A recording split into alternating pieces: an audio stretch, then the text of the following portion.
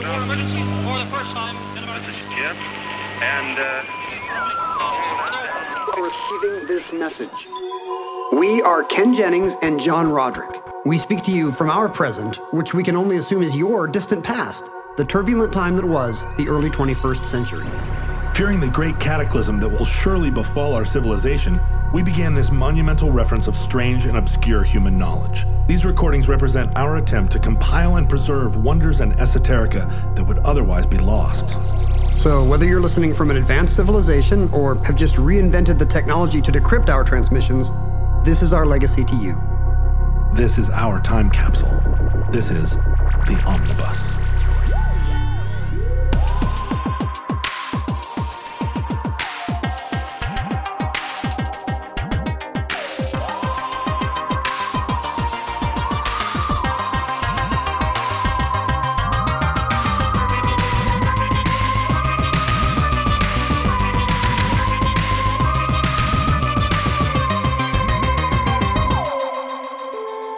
You have accessed entry 1403.PR1401, certificate number 51993.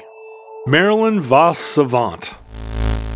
But does it have any literal meaning? It's supposed to mean a wise man or something like that. Well, that's a coincidence then, isn't it? Yeah, it's a hell of a coincidence, I think. Yeah, well, I mean, for the smartest person in the world to actually have that name. Yeah, right. You think I made it up, but I didn't. No, I didn't No, you didn't think that. No, you would think anything negative of me, would you? She actually says Vos Savant. She says Marilyn Vos Savant? She does. And she says Marilyn Vos Savant, or her grandfather said Marilyn Vos Savant? She says Marilyn Vos Savant, and it's her name-ish. I've been saying Marilyn Vos Savant since the 80s. I think I have too. Early 80s. Let me ask you this. Have you ever had your IQ tested? Have we ever talked about this on the show? Answer the second question first. I think even by the time I had my IQ tested, it came with a bunch of asterisks about how that it didn't actually measure anything and was culturally biased and et cetera, et cetera. But anyway, here's your IQ. But they did give you some number? Yeah, I think so. I think I may have been the last child ever tested for IQ? The last generation that was given like a No, I think I was the first generation that did not get just a straight answer to your IQ question. It was... You got one of a series of 6 adjectives? Yeah, or a number, but it was related to another number, and then there was a handicap, and then there was a it's sort like of bowling. Like, if you get a strike in your final frame, you have to do 2 more word puzzles. Right. And if you get them both right, that's you can get a perfect 300 IQ. If I had ever had an unambiguous IQ test and they had given me a number, I think I would know it and I would have it. And if it was good. If it was not good, maybe you would. If it was 98 or something, I'd be like, I don't know. But like your SAT test, you remember your SAT score. Yes, because your future hinges on that. Right. But nobody asks you about your... There's a number of websites. The IQ has become a thing that only serves people who... Join Mensa? Yeah, who want to remember their score for reasons of self-image or socializing, I guess. But it's on a bell curve, right? So there's a... Or it's some kind... It's like the Richter scale. It's exponential or something. So 121 and 122 aren't just... Somebody who's a 122 is 100 times smarter than somebody who's 121. It's not exponential, but it is a bell curve. As originally formulated, I mean, intelligence testing, there are roots of it that go back to the Chinese civil service exam where you had to demonstrate horsemanship and calligraphy, but these are not exactly the kinds of... That's exactly the IQ test that I took. That's because you were in Alaska. How long can you stay on this polar bear? Can you build a trebuchet? I wish there was still horsemanship and calligraphy on but it's as dreamed up in the early 20th century by a series of researchers. It's a bunch of kind of abstract cognitive tasks that they thought of as a stand-in for good school and professional performance. Were these like phrenologists and eugenicists that were coming up with this? Because it sounds like a pseudoscience in that family. Is it not? Is it founded in science? It's certainly been employed for that. I mean, the fact is there is pretty good research linking the measure they eventually standardized on, IQ, with things like job performance, for example. Oh. But that could just be, there could be self-fulfilling prophecies there. You know, for one thing, you tell a kid that he or she is smart, they perform accordingly. That's been demonstrated with math anxiety and things like that. Or it could just be that our society has tended to overvalue, has started to center around the things we test our kids on. But is the criticism that's commonly leveled against the SAT that it is culturally biased and the questions have a tendency to favor middle class white European kids? Is that also true of questions on the IQ test, or does the IQ test have a sort of broader and more culturally blind set of questions? There's still quite a bit of criticism, and mostly it centers in the SAT, I think there were specific things about the reading samples and stuff. Right, like what does mom do when dad is off at work at the bank? Does she is that multiple bake? Choice? B. What is that for math or verbal? What section is that even? B. Does she shag the postman? On the IQ test, in theory, you're kind of manipulating symbols and shapes in a way that one would hope would be divorced of cultural factors or parental income. So it's like how many, arrange these triangles in the shape of a bird type of thing? Here's a pattern of 4 grids. Here's a series of 4 grids. Given the pattern you observe, which of these 5th grids should fill in the blank? I see. Given what these 3 shapes have in common, which of these 4 shapes would you add to the set? So it's all as to metaphoric questions. Yes, there's bull is to cow as boy is to, which exists on the SAT, flower. And there is actually some of those analogies on the SAT, and those do have cultural impact. If you're asking about different kinds of animals, for example, right. Some inner city kid might have a harder time. Or it's easy to it's really, really difficult to strip culture out of this. The reason why IQ is often criticized on these grounds is because of some research, not all, but some, which has tried to make the case. This is just your crazy phrenologist and eugenicist, our old friends back again. Here they are. That there is a racial disparity in IQ. And these people are very careful to say, no, I'm not saying we should strip away anyone's civil rights because of this, but as scientists, we must grapple with this fact. Right. And even if that gap does exist, it's possible to ask, is there a physiological brain explanation, or could it be socioeconomic? Right, cultural. socioeconomic. Is it the kind of, cultural? Is it the educational basis they had? We'll cover that on our other podcast, the After Dark podcast, phrenologists and eugenicists. If you give it I promise not to cancel you on Twitter level, you too can listen to John say terrible things about people's IQ. IQ, the Q stands for quotient. So as originally standardized, you have to know what quotient means to have a good IQ? That's the first question. What does IQ stand for? Have you seen the Walter Matthau Meg Ryan movie IQ? Who plays the male romantic lead? John? Tom Hanks. Oh, no, I'm sorry. It's Tim Robbins. Tim Robbins. It's a lower budget 90s Tom Hanks. Tim Robbins. Was his nickname Mother? He's very tall. He's too tall for Meg Ryan. That's the movie where Walter Matthau plays Einstein with appalling results. Oh, I remember that. I remember the posters for that. I didn't see it. But the real IQ, the Q stands for quotient because 2 things are being divided. It's supposedly a ratio of someone's intellectual age, age, right, over what their chronological age is. So if they got the average IQ test score of a 22-year-old and they were 17, then their IQ is 22 over 17 divided by 100, which I can't do in my head because I'm not Marilyn Vos savant. You're pretty good at that kind of math, though. But you can see that if you multiply by 100, it's an average. Right. The average score will be 100. 22 divided by 17. This is hypothetical. Times 100. It's an IQ of 129. That's a very good IQ. In fact, that would be the 96th percentile. Now, what happens when you are 50?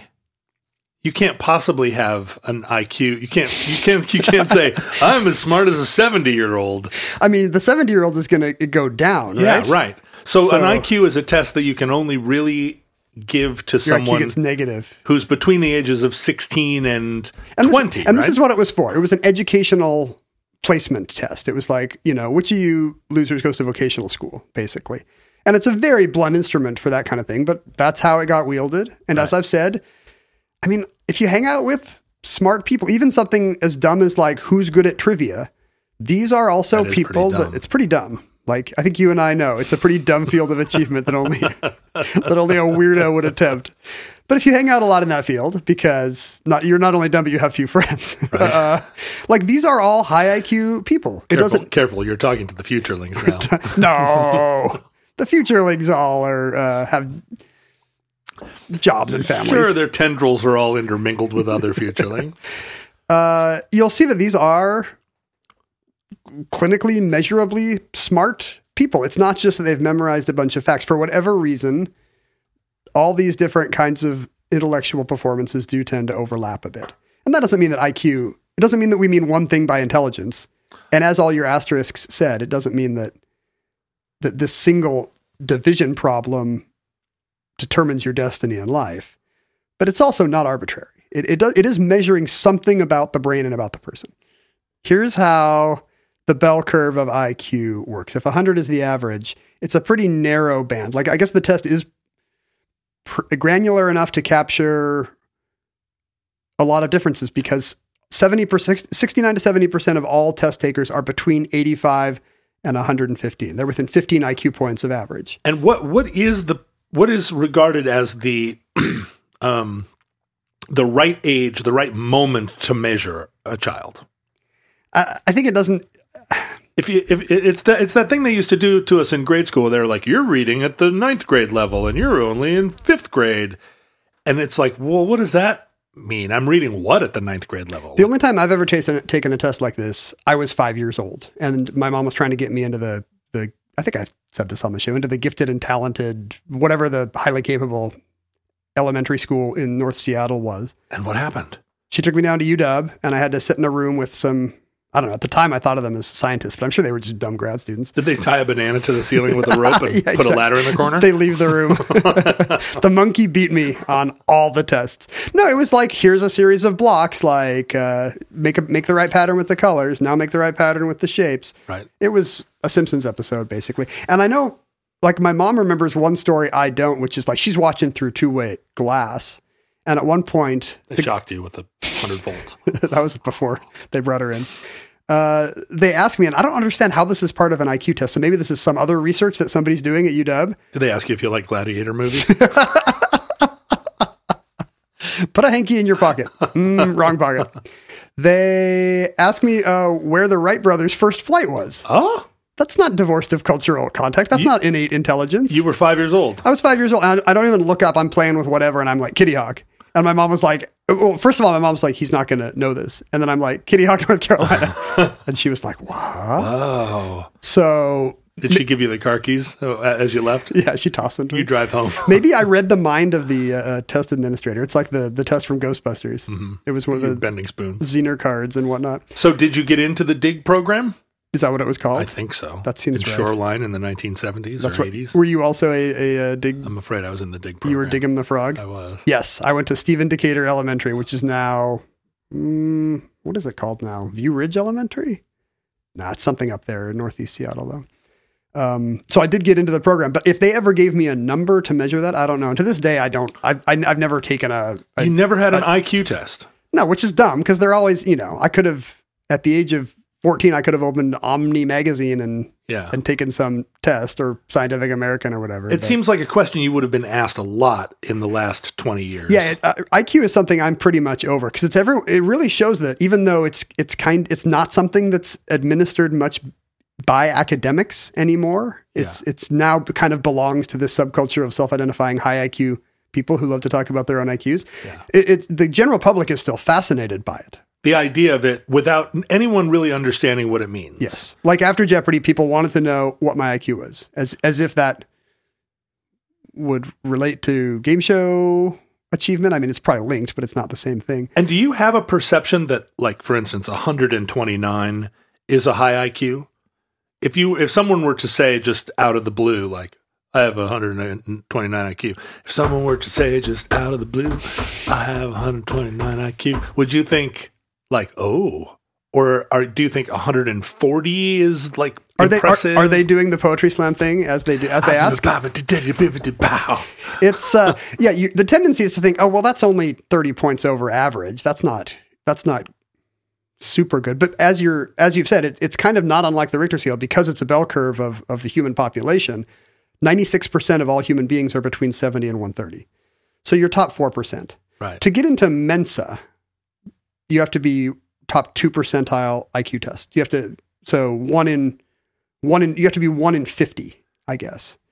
1 out of 50 people. Yes, you have to be the smartest in an average room of 50 people. And what is that in IQ? What is the number that represents to get into Mensa?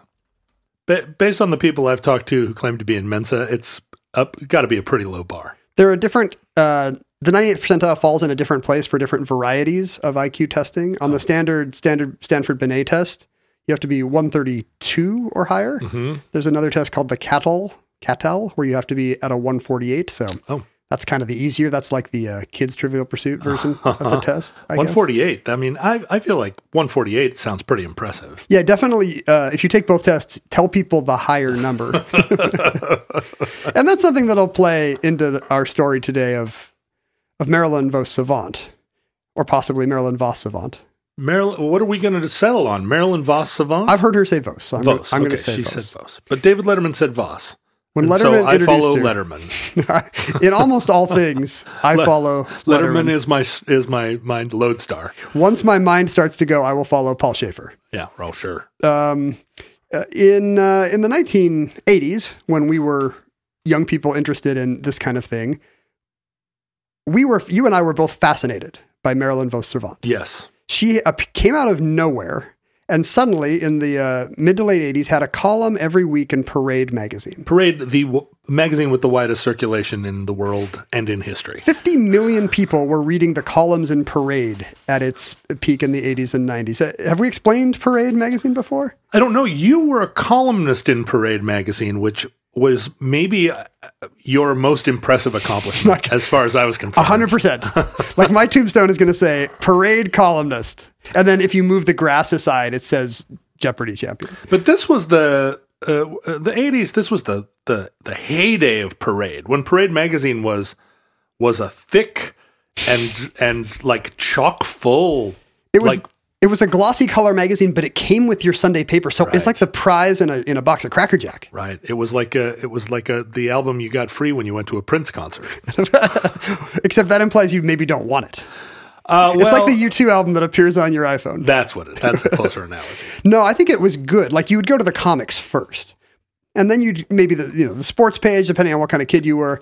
Maybe I went right to Walter Scott's Personality Parade. So yeah, you're speaking my language. Parade magazine had beloved features like Walter Scott's Personality Parade, which was not written by Scottish author, Scottish laird Sir Walter Scott. It was written by a guy named Lloyd Shearer, and it was just celebrity gossip. Yeah. The funny thing is that I believe Walter Scott's Personality Parade exists today, which means that even in the age of the internet, people are still writing in to say, settle a bet, Walter. Is Paul Lynde alive? Or did our Miss Brooks come on radio first, or was it on TV first? Settle a bet with my sister.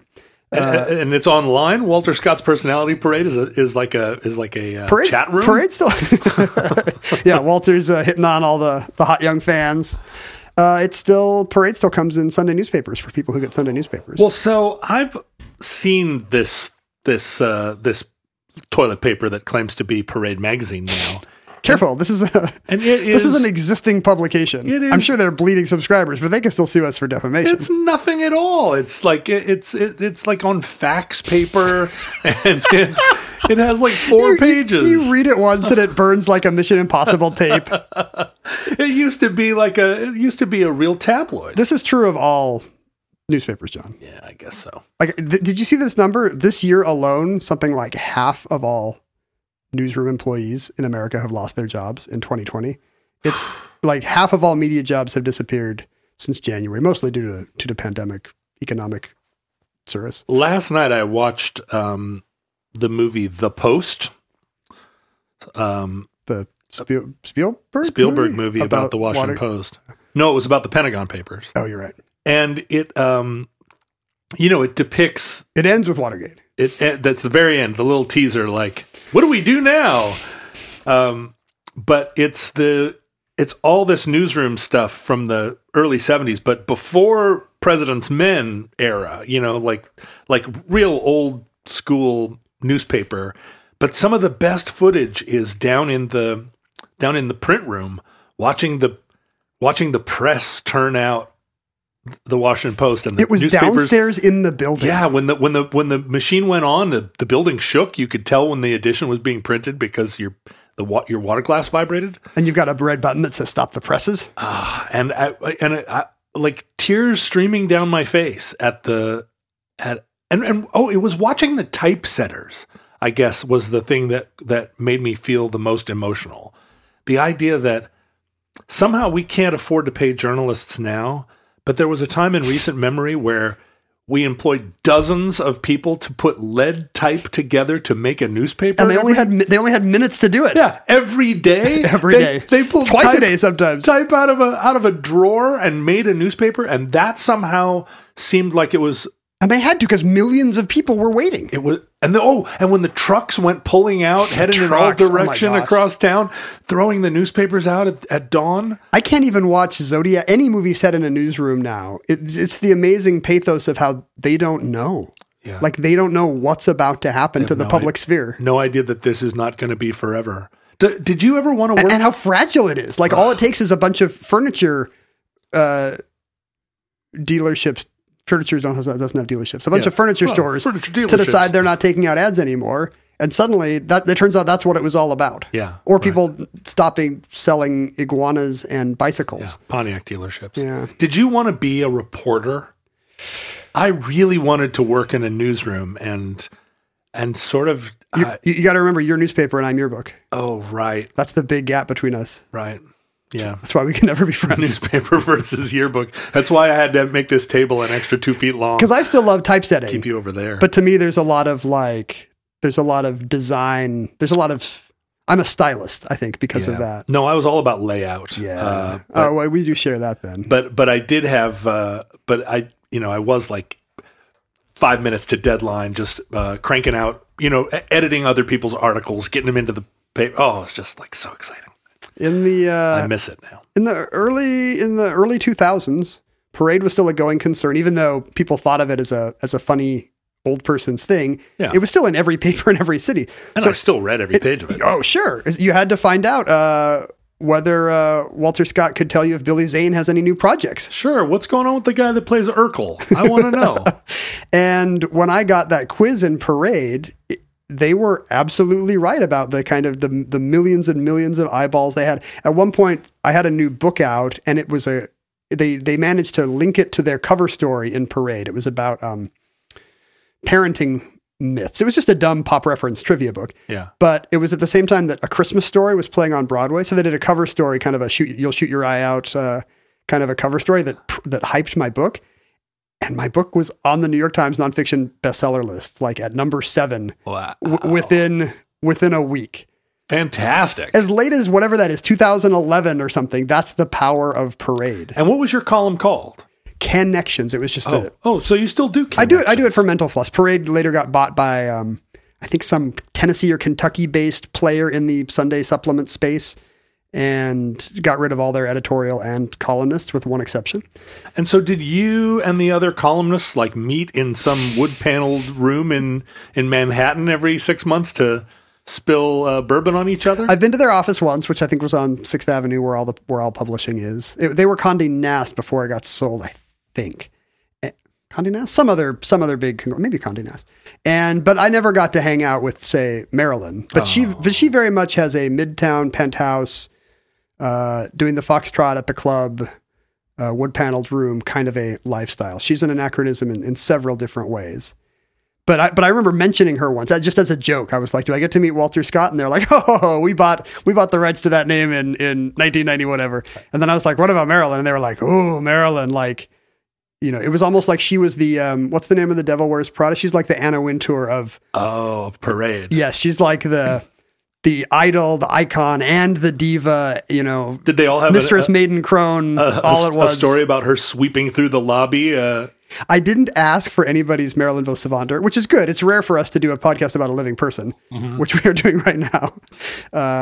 But it was clear that there was a lot of fear and trembling and admiration mixed in the building for the world's smartest person, because that's how her column was billed. This was the world's smartest person, and you would send her letters, and it could be about statistics, or it could be about your love life or weather, and her high IQ would allow her to answer all these questions infallibly, was the premise. It was like she was the Pope now. And I examined that column very closely.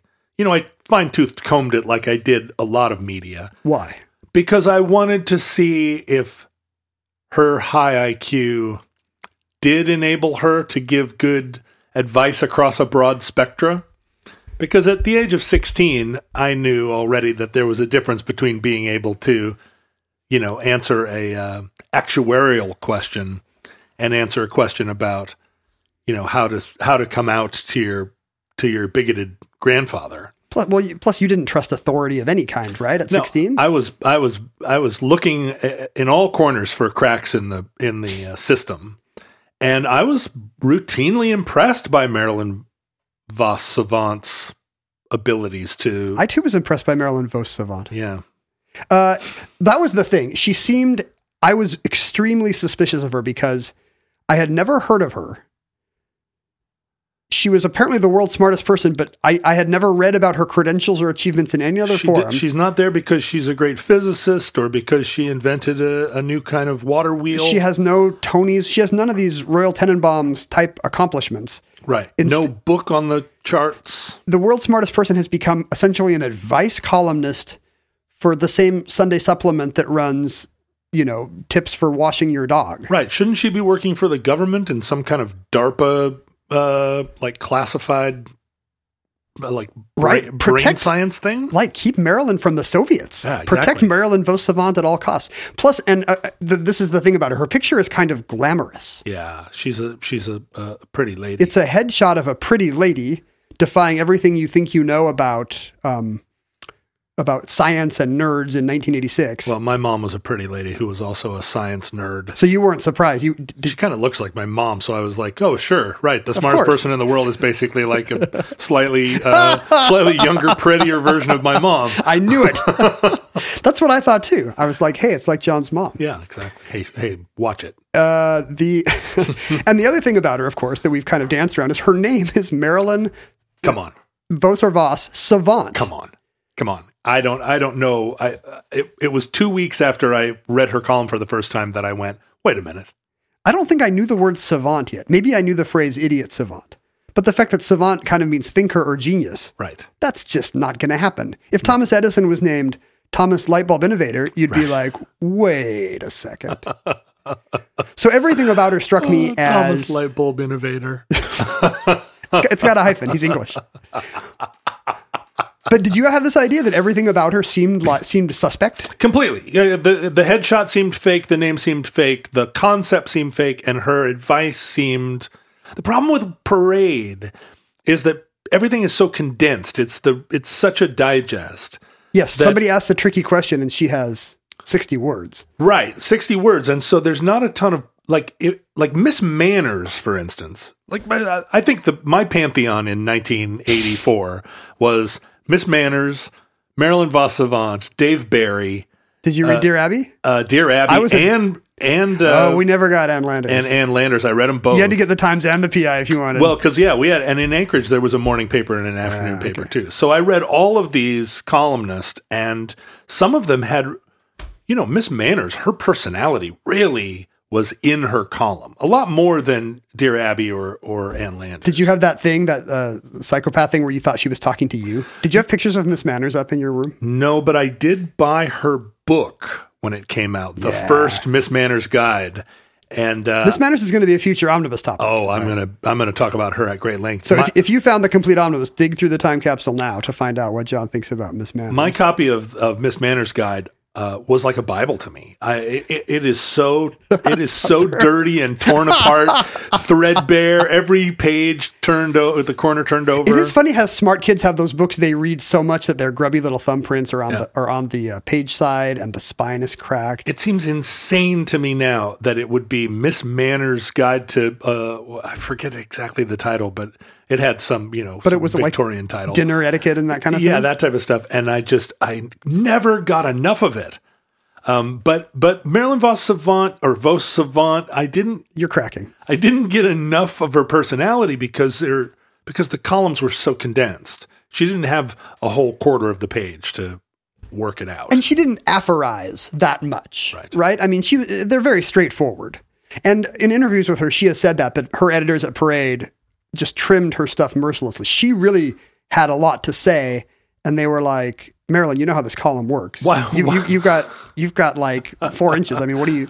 Why didn't she put them all out as a book? Why didn't she... I believe there was a book collection at some point, but they were not expanded. Yeah, we should think about the limitations of Marilyn Vos Savant. In fact, all the stuff that I thought about her was fake was 100% true. Really? She was born Marilyn Mach in St. Louis in the 1940s. She was a descendant of... Mach, M-A-C-H? Yeah, Mach. Descendant of Ernst Mach, in fact, the physicist who we remember today every time we hear a sonic boom. The ratio of, speaking of ratios, the ratio of the speed of sound. Mm-hmm. So she had smart genes, but she was born to immigrant parents, Italian, German, Austrian. Do they still say bohunk in the Midwest? Are you allowed to say that, or is that a slur? I think you can still say bohunk. Central European, Czech or Slovak ancestry. And in fact, her mother's maiden name was Savant. Oh. And in fact, her grandmother, Marilyn says, had gone by Vos Savant. Oh. Now, this is a mystery to me because Marilyn styles it with a small V, as if it were Van or Vaughn, yeah. And the implication is that it means of savant or something in some European language. And as far as I can tell, it does not. There is no such language in which Vos Savant with a small V is a thing. Was it one word, Vos Savant? It's possible that she does not include Dutch among her ancestry. She does include German. Voss, V-O-S-S, is a not uncommon German name. And V-O-S with one S is the Dutch equivalent. Uh-huh. It's one of the most common names in Dutch. It means fox, Wolf. I believe, in both languages. Mm-hmm. So really, her name is twice as clever. It's She's smart like a fox. Yeah, wow. Or foxy and smart. Foxy and smart. I guess. Or fox smart, which is something we say all the time. But she did not come from a big palatial, magnificent Amberson-style Midwestern mansion with a brick tower.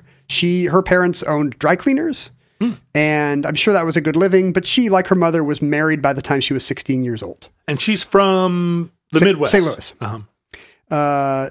She married at 16. She's got 2 kids by the time she's in her 20s and has taken a few classes at Washington University. You know, she got into Washington University, but she's dropped out, and she is not on the fast track to stardom in any way. Around sometime in her late 20s, maybe around 30, her marriage is falling apart.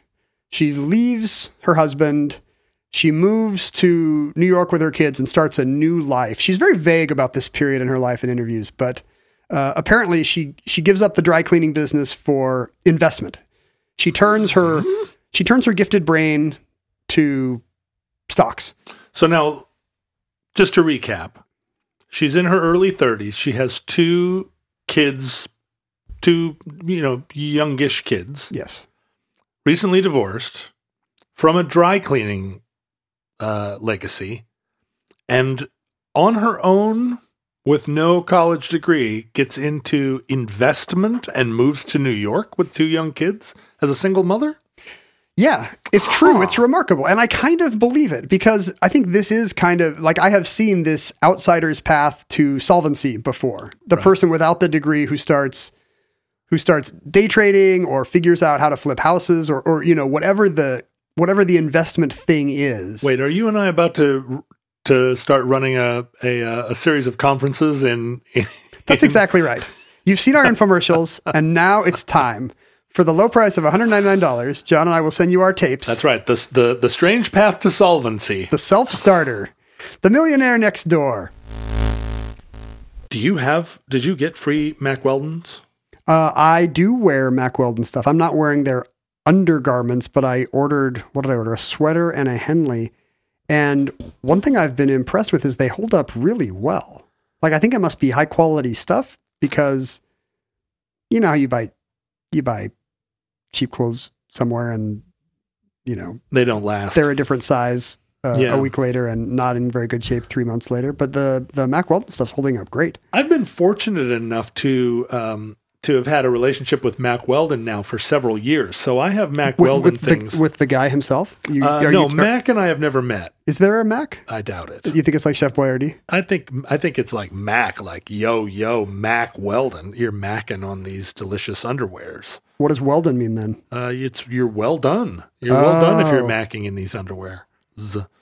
But I have I misunderstood. I thought it was a designer. Over time, I got little by little, my old sort of underwear, cheap underwear. I never bought cheap underwear. I bought nice underwear, but underwear that just was not in the same caliber, and started wearing Mack Weldon. And then I started buying Mack Weldon socks, which I think are great. And now most of my undergarments come from Mack Weldon, and they hold up really well. Do you wear the overgarments like I do? You should try them. So overgarments are trickier with me because I have Mack Weldon underwear and socks really comport with my sense of style. Mm. When I walk around the house in my stripy boxer briefs and sort of contrasting stripy socks. You're Daddy Mack Weldon. I am, and ladies love Mack Weldon.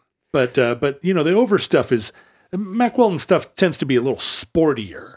Well, I like it. I'm pretty preppy. You're very sporty. I like the design. I think the fabrics are really good, and they're super easy. I mean, the thing about the website is it's super easy to shop there. And if you find shopping for clothes troublesome, as I do, you will enjoy the simplicity of Mack Weldon's website. Yeah, one of the nice things it does is that the discount is when they offer you a discount, it is it kind of accrues exponentially in the sense that the more things you put in your shopping cart, the greater the discount. So you can actually kind of get to a place where it's almost cheaper to get one more thing because the discount just keeps applying. That's how they get you. Yeah, you're describing nice. The Weldon Blue loyalty program for Mack Weldon's loyal customers who they value so much. You just create a free account on their website, and then at level 1, if you're at level 1, you can place an order for any amount and you'll never pay for shipping again.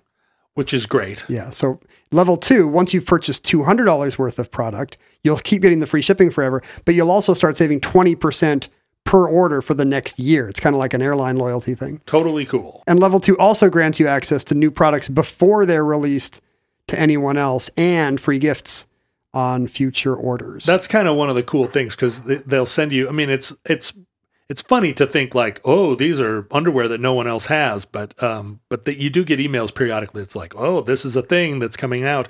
You know, Mack Weldon is the one that has garments that are woven with silver thread, and it works as an antibacterial.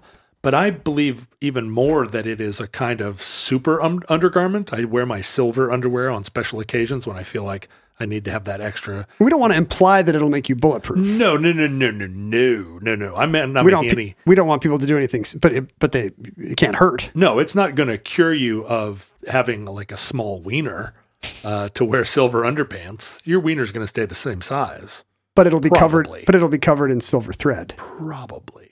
That's all I'm saying. For 20% off your first order, visit MackWeldon.com right now and enter promo code Omnibus. That's 20% off your first order. You don't have to spend $200 to trigger this 20%. No, you get free shipping no matter what your first order is. And this is MackWeldon.com, promo code Omnibus. So I think she might actually be a legitimate case of this. What she really wants to do is write. She thinks of herself as a creative person. And apparently very quickly she accumulates enough of a nest egg that she can try it. In investments? That's so vague. Has there been independent confirmation of her story? Did anybody really? Do we need to go to the SEC and look at her portfolio? Did anybody really go after her on this? I mean, if her parents have a few dry cleaning stores, she's got a little bit of maybe they've cushion. given her a cushion.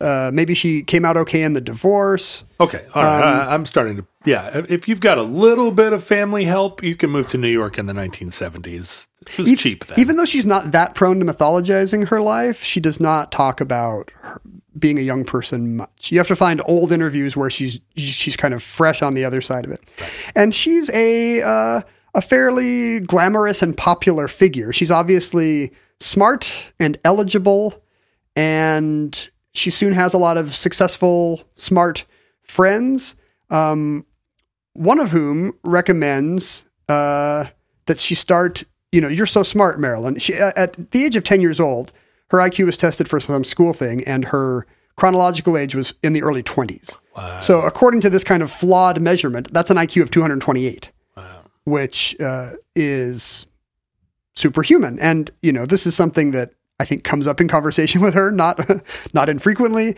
And her friends tell her, there's Mensa, and there's not just Mensa, but there's all these, Mensa's for chumps. There's all these higher end. There are premium Mensas? Well, Mensa lets in 1 out of every 50 people. Right. And if once a premium product exists, people will try to produce a higher priced version of it for a smaller and therefore more elite audience. What are the Mensas that you don't hear about? There's one called the Mega Society, and as you might suspect from what an idiotic name from the Latin root here, the Mega Society. They all weigh 500 pounds. No, mega from the Greek root. It's what you wait Greek, yeah, Greek, right? Megabyte. It would be 1 million. These people are literally they literally have to be in the 0.00001 percentile. I think I missed a zero. They have to be 1 in a million, and some of these, there's one called and a bunch of these have started up because there tends to be a lot of infighting in subcultures like this. So there's now 7 of these organizations. One called the Titan Society only has, I think, 15 members, or at least did the last time I read a profile of them. That's just how elite they are. None of them have you ever heard of, or? Well, maybe that's even better. You want to be in the 15 smartest people on earth. That no one's ever heard of? That no one's ever heard of. It's like Davos. Yeah, but what are you, right. You want to be one of those people if no one's ever heard of you because you're a secret operative for the Rand Corporation, not that no one's ever heard of you because you run a dry cleaners in St. Louis. At the time, in 1986, a guy named Jeff Ward is in the Guinness Book of World Records for the highest IQ. And I've read a profile of him, and he is your quintessential Mensa member. He has dabbled in so many things. He had a government job for a while, some kind of clerk. He's done his own private investments. Built a trebuchet. His marriage has recently broken up, but he's looking, that ladies. Seems to be a common theme. I mean, this guy has the world's highest IQ, and he appears to not have a day job. And maybe that's what defines his smartness. But there is certainly a type of high IQ person for whom that does not translate into traditional achievement. Sure. And you can see why that is. Stop flattering me. Well, I'm not thinking of you, and like you're the success story. You're successful in multiple fields. These are people who were told as kids that they would be successful in multiple fields. And that's a terrible straitjacket. I mean, that's a tough thing to do to a kid on both sides of the equation. I mean, it's become a trope in our culture thanks to, the William H. Macy quiz kid figure in Magnolia, or the kids in the Royal Tenenbaums. They were all treated like little Fabergé eggs, and they were, all it takes is one heroin addiction or one class they suddenly don't get, or one teacher who suddenly insists on giving them B's because for reasons of their own. It doesn't take much for that train to hit a wall.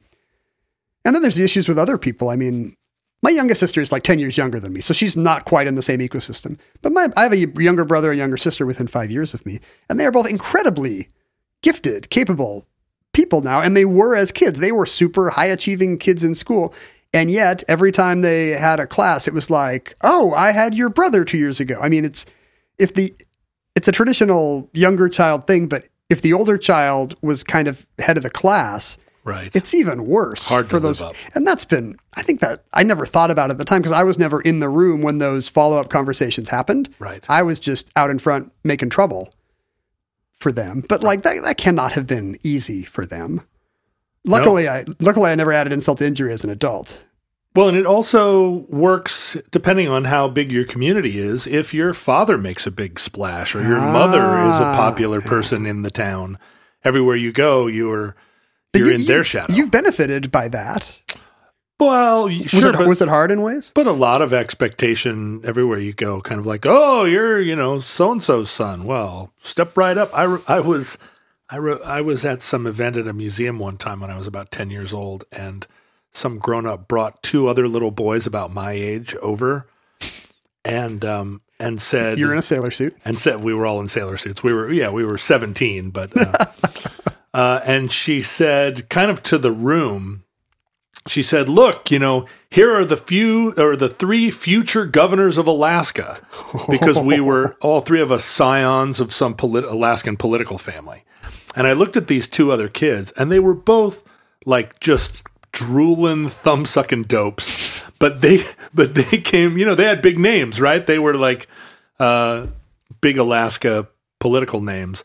And I felt that kind of like three-sided shame of like, I'm not like these ding-dongs. Also, now I'm embarrassed because kind of my family name is the lowest of the three in terms of the accomplishments of the grandfather. Right. And so now I'm like the redheaded stepchild here. And also it was clear already that I was also a loser. So was there an age at which you had really good grades before you decided the system was... Oh yeah. I mean, I was the teacher's pet and set the curve until... And, it came early for me. Because, we've talked about your middle school. It was third grade was my last triumphant year. And that was when the scales fell from my eyes about how adults didn't know what they were doing and were all liars. And after third grade, I stopped. Starting in fourth grade, I said, grades are fake. Adults are liars. What are they going to do to me? If you had just been a little more docile... Yeah. You would be working at Texas Instruments right now. But it was the test scores that kept me, that kept the adults afraid of me all the way through school. I graduated last in my class, but I was a National Merit Scholar. And so they couldn't, you can never just throw a kid in a dumpster if every time you give him a standardized test, the test indicates that this kid should be at the top of your group of kids. And so... And that was my superpower, right? I got like Fs, but they couldn't throw me away. Well, your relative here, this kind of troubled but very gifted guy named Jeff Ward, was in the Guinness Book of World Records for his high IQ. Good old Jeff. I want to meet up with him. And he's still alive. And Marilyn's friends tell her, "Hey, your IQ." I guess she had recently been tested again and was on one of these tests got a 239. Well, now explain that, because she's now in her mid-30s. Yeah. How does that work? Now I think it's no longer a ratio. Now it's where you fit into some curve. Once you have a certain number of results, you can figure out a percentile and approximate a number. And I think for the one on which she's 239, I mean, there's some debate about both these scores. Right. Because the 228 one is she's 10 years old, and that's not really how IQ works, just because she could do story problems like a 22-year-old. Right. She knew where the Wright brothers had their first flight. Right. That doesn't mean anything, Marilyn. And then at 239, I think that was kind of a small sample size, so people have poked holes in that. But she's got verified tests that put her at the very top of human achievement. So she joins all 7 of the super high IQ societies in America. The Mega Society and the Titan and the Institute of Philosophical Excellence. Sure. And she's the one of only 2 people in America to do so. And a friend contacts Guinness on her behalf and says, "You've got Jeff Ward with his 187 or whatever. Do you know about my friend Marilyn?" And suddenly the 1985 or something Guinness Book of World Records comes out, and Marilyn Vos-Savant is listed as the world's smartest person. Even though no one has tested anyone in India or China or right. and their method seems to be to get a friend to call in on your behalf. That's how Guinness is doing this. Meanwhile, there's some lady in China who's like, totally like weaving a whole neighborhood out of butterfly wings. She's like looking at a bowl of rice and she's like 1,806,276 grains. Yeah, you could, it wouldn't kill you to call Guinness on my behalf, John. Would you you do so? What would I say? No, they actually retired. You were in the Guinness Book of World Records. I think so, yeah, for longest game show, U.S. game show streak or something like that. How many editions, how many different years were you in the... I don't If I'm going to go to a thrift store, which one do I don't pick have up? a single paper copy that has me in it, so maybe I'm asterisk website only. But you do have copies of the Guinness Book of World Records. Oh, sure. I've got like a 1964 one I lifted from my grandpa's house when he died. Also totally thumbed through and Oh, yeah. That's probably me as a kid, ketchup actually. stains. The Parade magazine reaches out to her. I think it's a fairly new publication at this point, and does an interview, a profile of her. You know, this this fascinating, pretty young woman who's Guinness is now saying is the smartest woman. And they run a sidebar in which readers ask her tricky questions, and she answers. And the readers of Parade love it. They are crazy about it. And so suddenly she has a column in Parade, and this is why we had never heard of her, because she was just kind of a divorced mom with smart New York in a smart New York set, right? Who suddenly was the world's smartest person because her friend made a phone call, and didn't really have a job exactly, but now was a national columnist. When she gets asked in interviews about her job, she is a writer, and I think she hasn't published anything. I think she's got a couple plays. Once she becomes Marilyn Vos Savant, the world's highest IQ person, then she can get a book deal and write about smartness and smart subjects. But at the time, no. People love her. She does TV interviews. You can see her being interviewed by Letterman or Joe Franklin. She's extremely charming. Yeah. And believable. Yeah, I watched the Letterman appearance, and she's really glammed up. She's dressed to the nines, and she has a real kind of mid-'80s look. She has, this raven jet hair and these very almost gaunt porcelain features.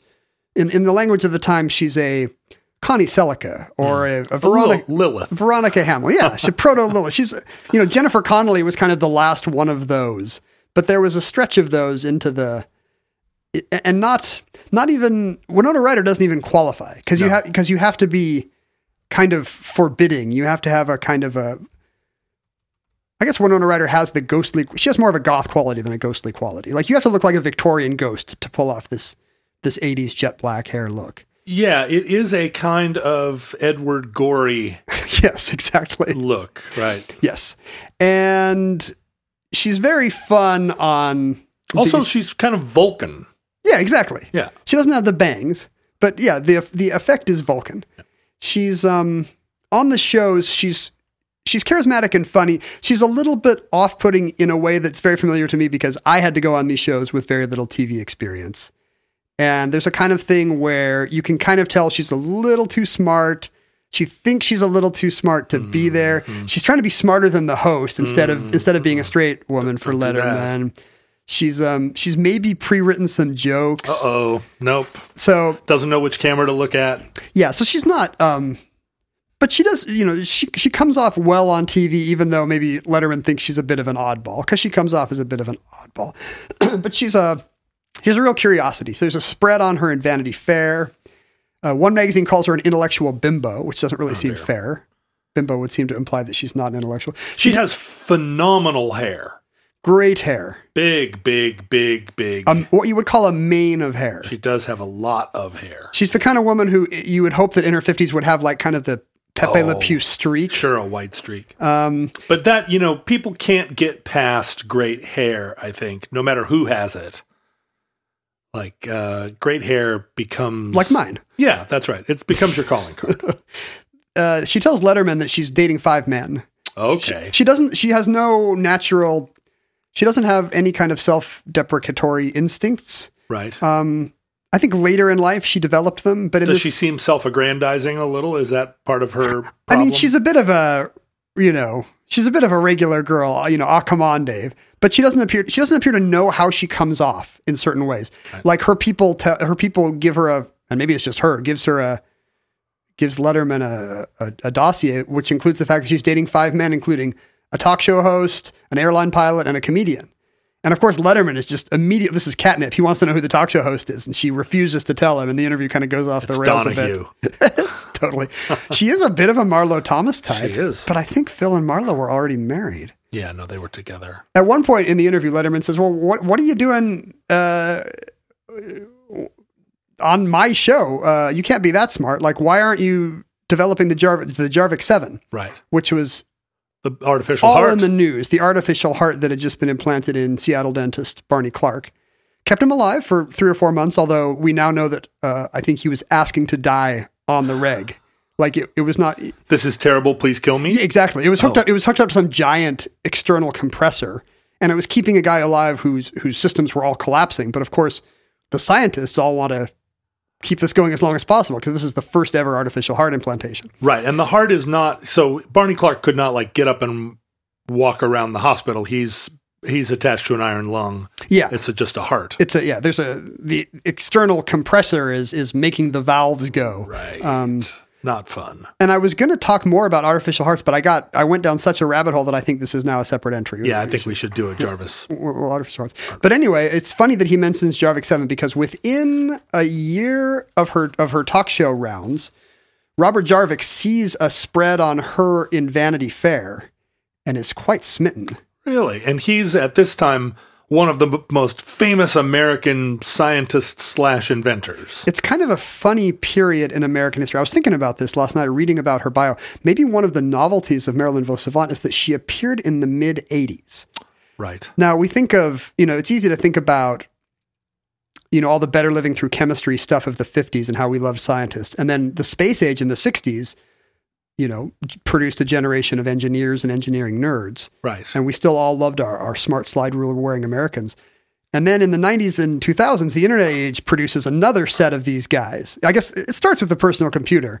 But really, Bill Gates and then all his internet progeny like Zuckerberg and Bezos, they don't become icons until the very late 80s, early 90s. I feel like Bill Gates was still a Seattle area joke. Bill Gates was still an almost live joke well into the 90s. Oh, really? I mean, wasn't he the richest man in the world by 1990? Yeah, but I don't think people were, like, he hadn't yet shaped a generation, maybe? Yeah, okay. I don't know.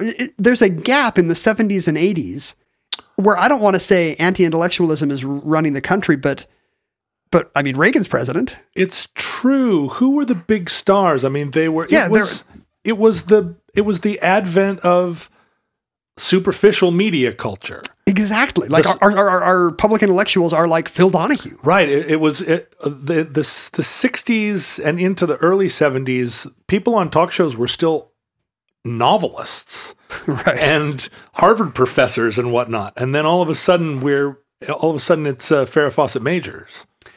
Yeah, it's so she enters into, and I never had thought about this before. Wow, that she appeared in a dumb lacuna, but I think you can kind of make that case, I guess. No, it's true. So, and that's why when Letterman has to think of a smart person, he says the Jarvik 7, because like that's the only scientist who's been on the cover of Time for years. Well, we think about it in music in MTV terms, because right up until the advent of MTV, musicians could still be ugly. A lot of the great music of the 1970s, the stuff that we just think of as like the greatest pop music of all time, if you look at the bands, they're like lumpen, bearded guys with, kind of like fencing scars. I invite Futurelings right now to bring up a picture of Badfinger, if they have, if such is available in their time. I mean, any of those bands, right? Because the only time as a fan you would see them is photographs in like Cream magazine. But then within a year of MTV, there was a new phenomenon, which was the beautiful pop star. If you don't look like George Michael, pack it in. Yeah. And then what that eventually did was exclude all ugly people from music unless they were in metal. And even in metal, you had to be like skinny and ugly. Is this what killed rock? Well, let's not get into that.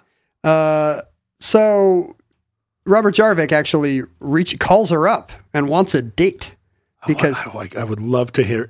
Can you imagine? Figure out him calling his manager or some publicist and saying like, "Give me Marilyn Vos Savant's number." And Marilyn Vosavant is like, come on. But then, luckily, she finds a Vanity's Fair spread that has been done about him where he poses bare-chested. And suddenly she finds out that he's an outdoorsman and he's a skier and he's actually so they're both like... Is he a Seattleite? No, he was at the University of Utah when he invented the artificial heart and later wound up in Manhattan. And they wound up in Manhattan together because they hit it off. They became, long telephone conversations, I assume at night when it was cheaper, turn into, finally somebody flies out to meet somebody in New York. And by just within, I think like a week or so of their first meeting, they are engaged. So looking at Jarvik. Are you attracted? So does he make you horny, baby? When he is young and like invented the heart, he's super duper like surfer handsome. He's wearing a leather jacket in one of these photos. He's got like tousled crazy hair. And then some point along the way, and it may be that Marilyn Vos-Savant did this to him, but all of his hair fell out. And then he starts looking like a Bond villain. And now he really looks like a Bond villain. That's exactly right. Yeah, you definitely want, if you're going to try to date Marilyn Vos-Savant, Futurelings, this is advice you want to know. Do it before you lose your hair. Because apparently he was charming, as well as having a good chin, which he does. And they were engaged within a week. And in 1987, they were married by no less than Isaac Asimov. This really shows you the state of American public intellectualism at the time. It really does. It's a Star Trek convention in a Ramada off the highway. Yeah. Like that's where, like there's no glamorous smart billionaires. It's just people who speak Klingon. Right. And they got invited to the Reagan, and they loved the 84 inauguration with Mr. T and Arnold Schwarzenegger. But they were reading Dune and Mr. T was not. Asimov gives a charming speech about how for such a smart man and such a smart woman to get together is pure logic. This is a true marriage of the minds. It sounds like they're getting married at a Star Trek convention. Bleep blorp. Jarvik gives her a ring made of gold and some kind of pyrolytic carbon or something. It's the same stuff that the valves of his heart are made out of. Oh, not his heart, but Barney Clark, poor Barney's heart. Long dead Barney Clark. Hopefully, it is not the same carbon that has been extracted from poor Barney. But it's a symbol of his heart, I guess. Yeah. Ooh. And they immediately leave for 6 weeks in Paris.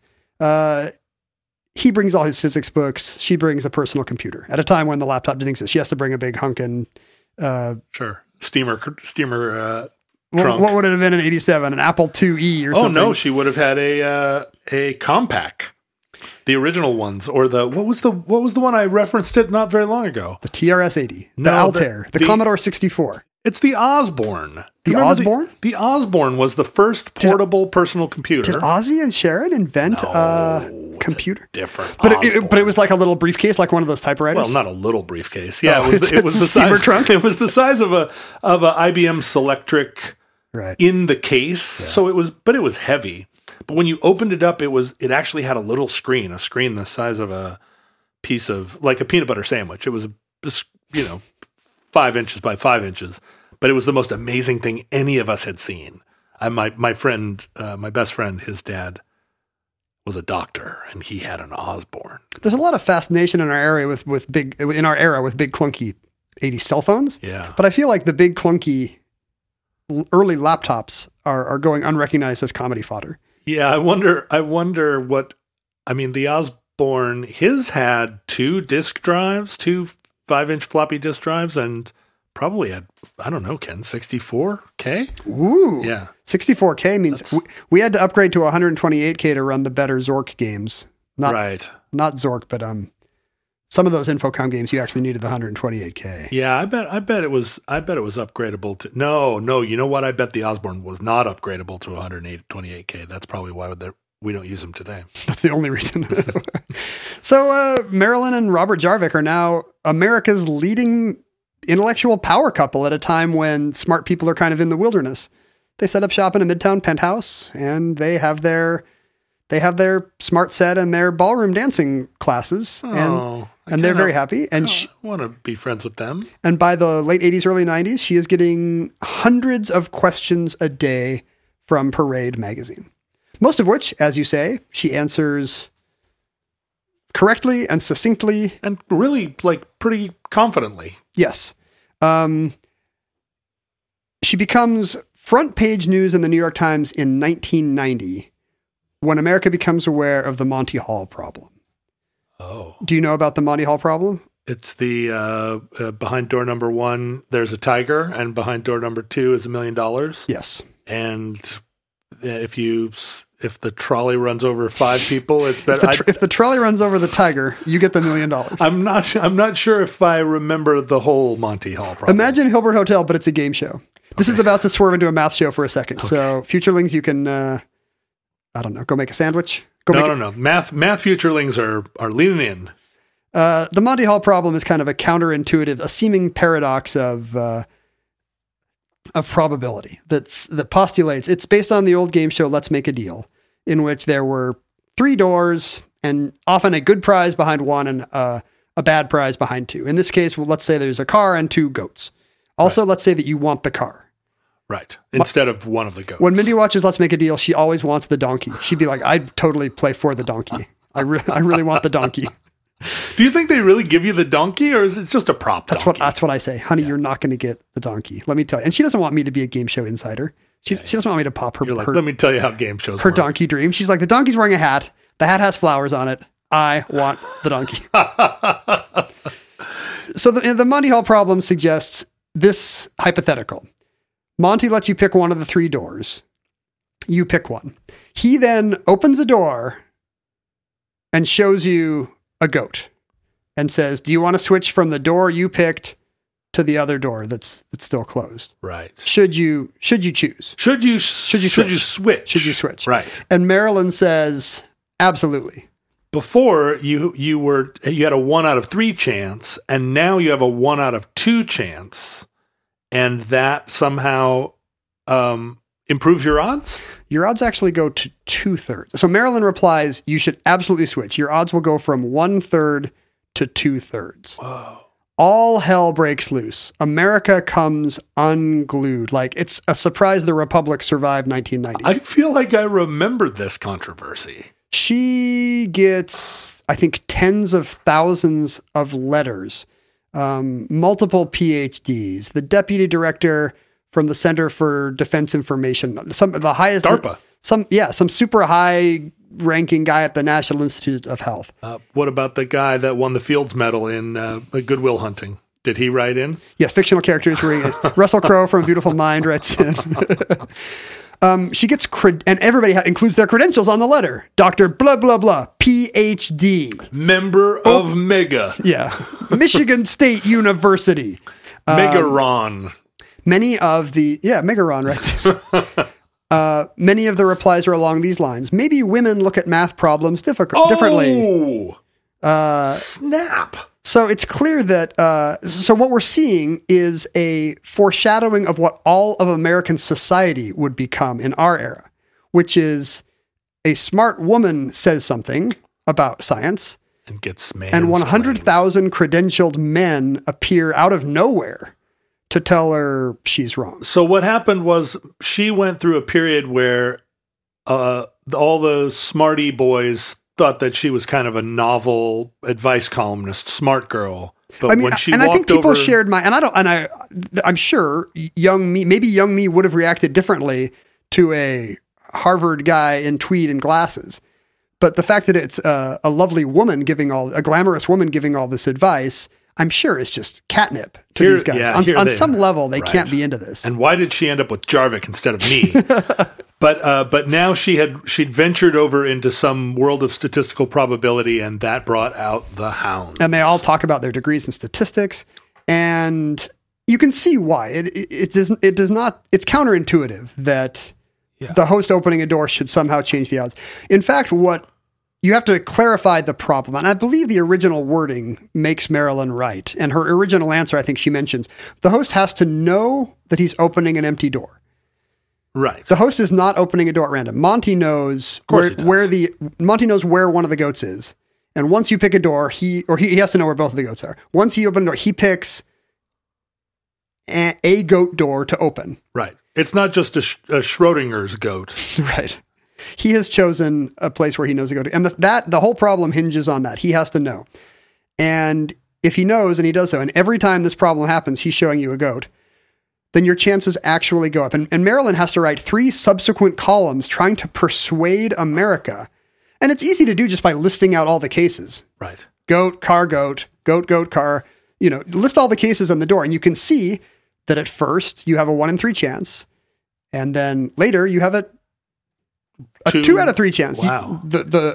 A one whole goat has been removed, and the goat is either behind your door. And if your door has a 1/3 chance, it's not that one. It's got to be 2/3 for the other door. Right. The best way to imagine it is this way. Imagine there's no longer 3 doors. Imagine there's 100 doors. Right. And the host, again, opens all but one. The host opens 99 blank doors. Do you switch? Well, 90, Absolutely. 98. 98. Yes. Yeah. Absolutely you do, right? Right. Yeah, right. Because, yeah, of course. You got a 1 in 100 chance. Before you had a 100 chance. Now there's like only 2 doors left. Yeah, sure. And, let's say of the 99 doors, he only opens 50 of them. You still do it, right? Like you can kind of, through these means, you can kind of work people. And she turns this into a little experiment. She runs a series of columns walking America through the Monty Hall problem. And at first, her mail was 8%, running 8% in her favor. And she gets that to 56% of her mail is now like, oh, you're right. Like, I believe you about Monty Hall. Oh, Parade Magazine is loving this, though. Parade Magazine is front page news in the New York Times. Yeah. 35% of people who tout their credentials, 35% of people with masters and doctorates believed her at first. She gets that up to, the mail starts running 71% in her favor. If they have numbers after, or letters after them. Exactly, yeah. She doesn't verify all of them. So this actually works, but not everybody. Somebody writes her and says, I still think you're wrong. There is such a thing as female logic. Oh, so they're not even trying to counter her argument. They're just... This is a woman. Right. They're just... You can't argue with women. Diss her no matter what. Right. And and that's the other thing. You can't argue with women. Oh, boy. Like... What do women want, am I right? It really, you start to see the beginning of kind of a sequel of this mansplaining, which is the cognitive dissonance that arises in a population when they are told that the facts are against them. Right. And to some, Marilyn is able to convince a big chunk of America. She goes from 92% against her to 44%. But 44%, even when given multiple proofs of the right numbers, will still say, I had my priors, and I am just going to get more and more stubborn. And what's more, I'm going to find other people who are similarly stubborn and form a community. Well, this sounds like me and MSG. I absolutely refuse. My sister and I were talking about it the other day. She was like, I can feel MSG. And I said, yeah, me too. Ken Jennings says we can. She was like, Ken Jennings doesn't know anything. And I said, I already knew that. You guys should make t-shirts. And this is what happens to Marilyn. Marilyn is Wrong becomes a popular website run by I think Portland, Oregon man named Herb Weiner. You knew it was a man, but did you know he was named Herb Weiner?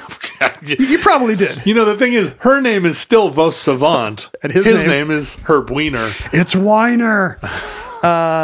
He starts a website called Marilyn is Wrong, and through the 90s continues to nitpick about all her columns. Now, all of her columns, not just the Monty Hall problem. This is her first appearance on the stage as a wrong intellectual. Right. And I think the label sort of sticks even once she kind of brings her readership around. Right, I see. Sure. And there's another one around the same time. She gets, I think twice she gets stung by the boy-girl paradox. And she gets this right.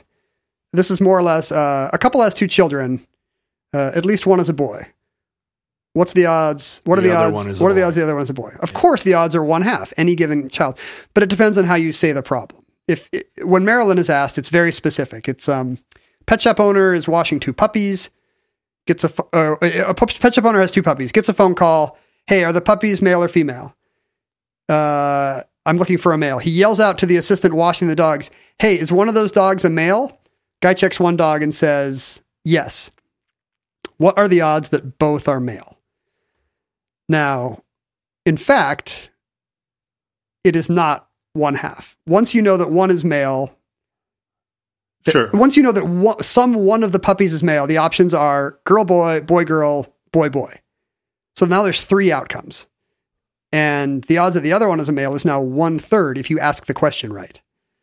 And of course, it depends on things like, has this family been chosen at random? Is the person checking selecting at random? Does he say at least one, or does he say exactly one? Does the person checking know how to identify a boy puppy? Has he ever seen a dog penis? Or is he just making up an answer because he's embarrassed? Is he just trying to see if the puppy's good at statistics? Right. So Marilyn gets this right. And again, people in middle America goes nuts. No, it's not 1/3. We all know the odds of a It's 1/2. child are about 1/2. And she has to do multiple. She gets these right. But that does not stop sites like MarilynIsWrong.com or whatever from putting up long explanations of how she has missed many subtleties of the problem. Because, again, her editor is working her down to one paragraph answers. But she's never booted out of Mega. Oh, no. I mean, her answers by and large are fine. Occasionally she will make a mistake. Like there's, some of them are just very mathematically abstruse. There's a famous case about somebody asking, hey, if it takes these two people this long to do a project together and they have to do it separately, and she gets most of the math right, but she neglects a detail, which is that if they're now doing it separately, when one finishes, they can't do it collaboratively once one finishes or something. Like you have to take into account a second period of time when the faster one is finished and the other one has not. Can that person jump in and do the first task? So she misses a subtlety, and this is the kind of thing that the t-shirt wearers are going nuts about. Because among a certain set, she is famous as a false prophet. Right. I can answer that question. My friend Kevin, whose dad had the Compaq, his grandfather used to say that one boy can do the work of one boy. Two boys do the work of 1/2 of a boy, and 3 boys do no work at all. I don't know if Marilyn took that into account. This is some old German wisdom. What if at least one of the Germans is a boy? At least one of the Germans is a boy. Okay. What are the odds the other two are working? What are the odds that any work will get done? Another one that she gets wrong, and this one she should have known better. She gets asked, what's up with because she gets asked out, insofar as she has a field, she gets asked stuff outside her field all the time. Sure. People are writing about their love life. Somebody keeps hearing about margin of error in political polls and wants to know what that means. How do you know how far off the poll is? I loved those answers. Whenever she took one from left field, those were my favorite parts of her column. Sure. It's like listening to an omnibus episode that has no math in it. Yeah. Well, 100% better. A poorly researched omnibus. Yeah. Right. And in this case, she makes the mistake of saying, well, they've done enough polls in the past that they know how much it could possibly vary. So her suggestion is that they use past results to predict how likely these answers are. And in fact, no, margin of error has a very specific statistical definition, which just comes from, which you derive from the size of the sample size. And maybe variance, I can't remember. Anyway.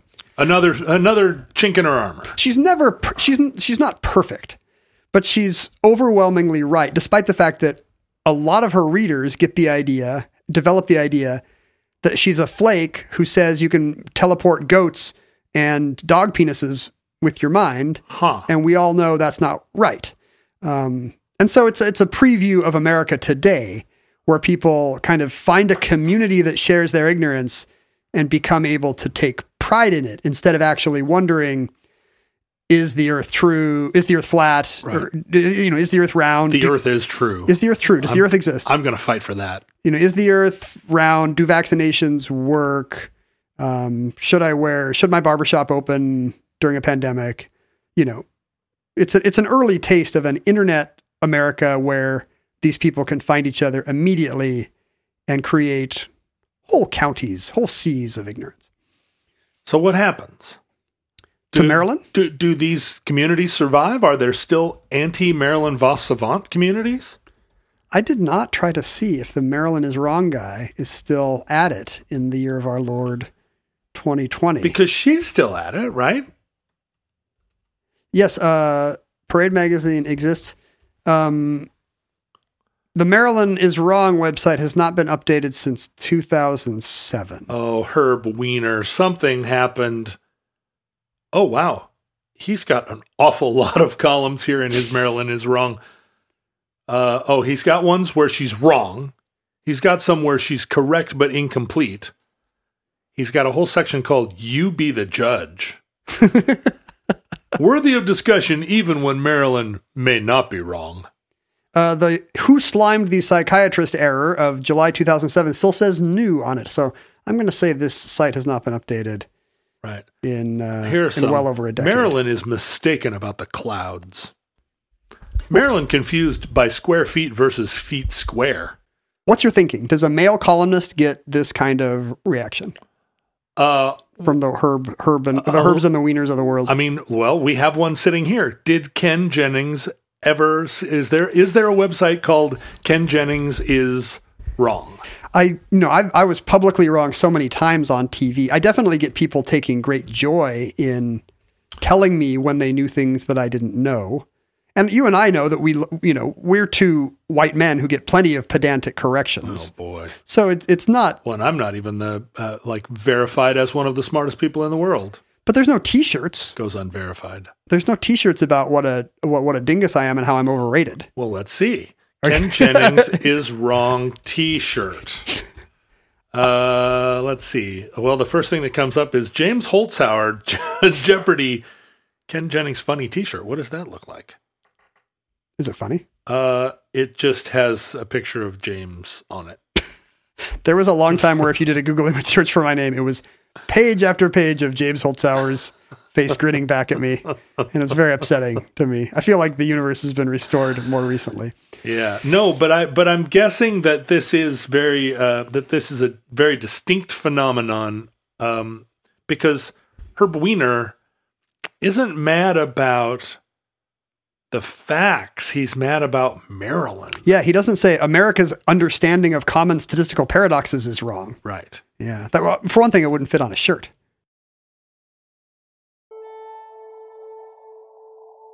And that concludes Marilyn Vos Savant, or Marilyn Vos Savant, depending. Schrodinger's Voss. Entry 1403.PR1401, certificate number 51993, in the omnibus. Futurelings, in the unlikely event that you still measure IQ, in the unlikely event that you judge correctness based on gender. And we should go on the record as saying we don't do either of those things. IQ is an extremely blunt instrument. Right. That just straitjackets anyone who knows their results, good or bad. However, SAT scores are how your success in life should be measured. Yes. Your potential in life, and you should be sent to the proper school. Because I don't know my IQ. My IQ is a goat, but my SAT score is a car. And, Right. and I know it's good, and therefore we stand by it. That's right. Ride that lightning. But if your SAT score is better, I don't have a perfect SAT score. If you do, you can replace me as host of this program. Oh, that's the thing. Anyone that has a perfect SAT score is a fluke. Those people aren't that smart. Oh, it's No, that's just the ones who missed one or two. That proves that you were really in the trenches. That's exactly right. The 1,600 people all had the answers written on their number two pencils. They took those practice exams over and over until they figured out the trick. They took the test on the East Coast and then hopped in a Concorde and flew to California and took it again. Let me ask you this. Why don't we join Mensa? You and me. As a bit? Yeah, as a bit. Like for the show? Yeah, just sign up for Mensa and see what happens. I have nothing against Mensa people, by the way. I'm sure there are an awful lot of Mensa people listen to this show. I hang out super with mad. so many Mensa people, and it really is, it really is more fun to talk to smart people. Sometimes it's annoying to talk to smart people who want you to know they're smart people, but what are you going to do? We tease because we love. Facebook, Twitter, Instagram are archived at Omnibus Project. He's at Ken Jennings, very funny. I'm at John Roderick. Very into Star Wars. Just fine. I am on Instagram at John Roderick. I get older and older every day. I look more and more like Ernest Hemingway now that my beard is long. But you're not turning into a Bond villain. You're not turning into Pierre Trudeau like Robert Jarvik did. So I really wish that I were turning into a Bond villain. I need more money. You can't be a Bond villain unless you are either really smart or rich. Question: Who is the best looking Bond villain? And not one of the femme fatales. Who is the sexiest pan-European man? I'm going to say Drax from The Spy Who Loved Me. Drax is in... Drax is in Moonraker. Moonraker, right. I'm going to say Drax from Moonraker. I don't even know who I think. I mean, Telly Savalas is Blofeld at one point. Right. He's got a tough New York cop quality that makes him utterly miscast as Blofeld. I'm going to say maybe one of those Timothy Dalton Bonds. Just some Latin American drug lord type. Just had somebody that was good looking. I don't remember. I stopped watching those. So John thinks Joe Don Baker is the best looking Bond villain. Now we know. Oh, maybe. So you're saying No Femme Fatale, but does that include? Who was the one from the last Roger Moore one with the A View to a Kill? Grace Jones. Grace Jones. Was she a bad guy or a good guy? She's more a sidekick, but she's Christopher Walken's sidekick. Oh, Christopher Walken's very good looking. You think so? Don't you? Yes, but is he better looking than, say, Jonathan Pryce? Oh, Jonathan Pryce. I feel like Jonathan Pryce is good looking, but he's too slight. He's a little man. Maybe that's what I'm into. I'm going to put out a hanky in my pocket that says, I just want to... I'm into little guys with British accents. Pummel Jonathan Pryce. You can email us at theomnibusproject@gmail.com. You can go on our Facebook group, The Futurelings, or also other Futurelings groups on TikTok and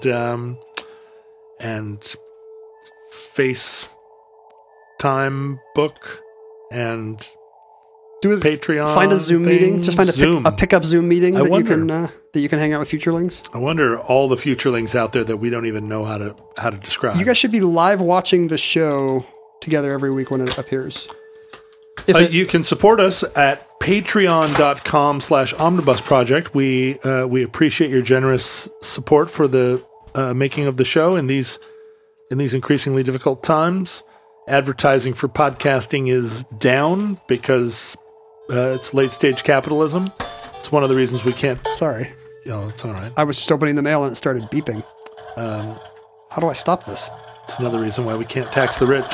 And then if you want to send us things in the mail, you can send those things to P.O. Box 55744, Shoreline, Washington 98155. Now, it looks like someone has sent us a package that makes 80s 8-bit music. Yeah, look what Monica from Austin sent us. Not just a picture of you and I being buddies. Oh. And presumably that's Monica listening from a safe social distance. She is, and look, we are appropriately scaled in her drawing.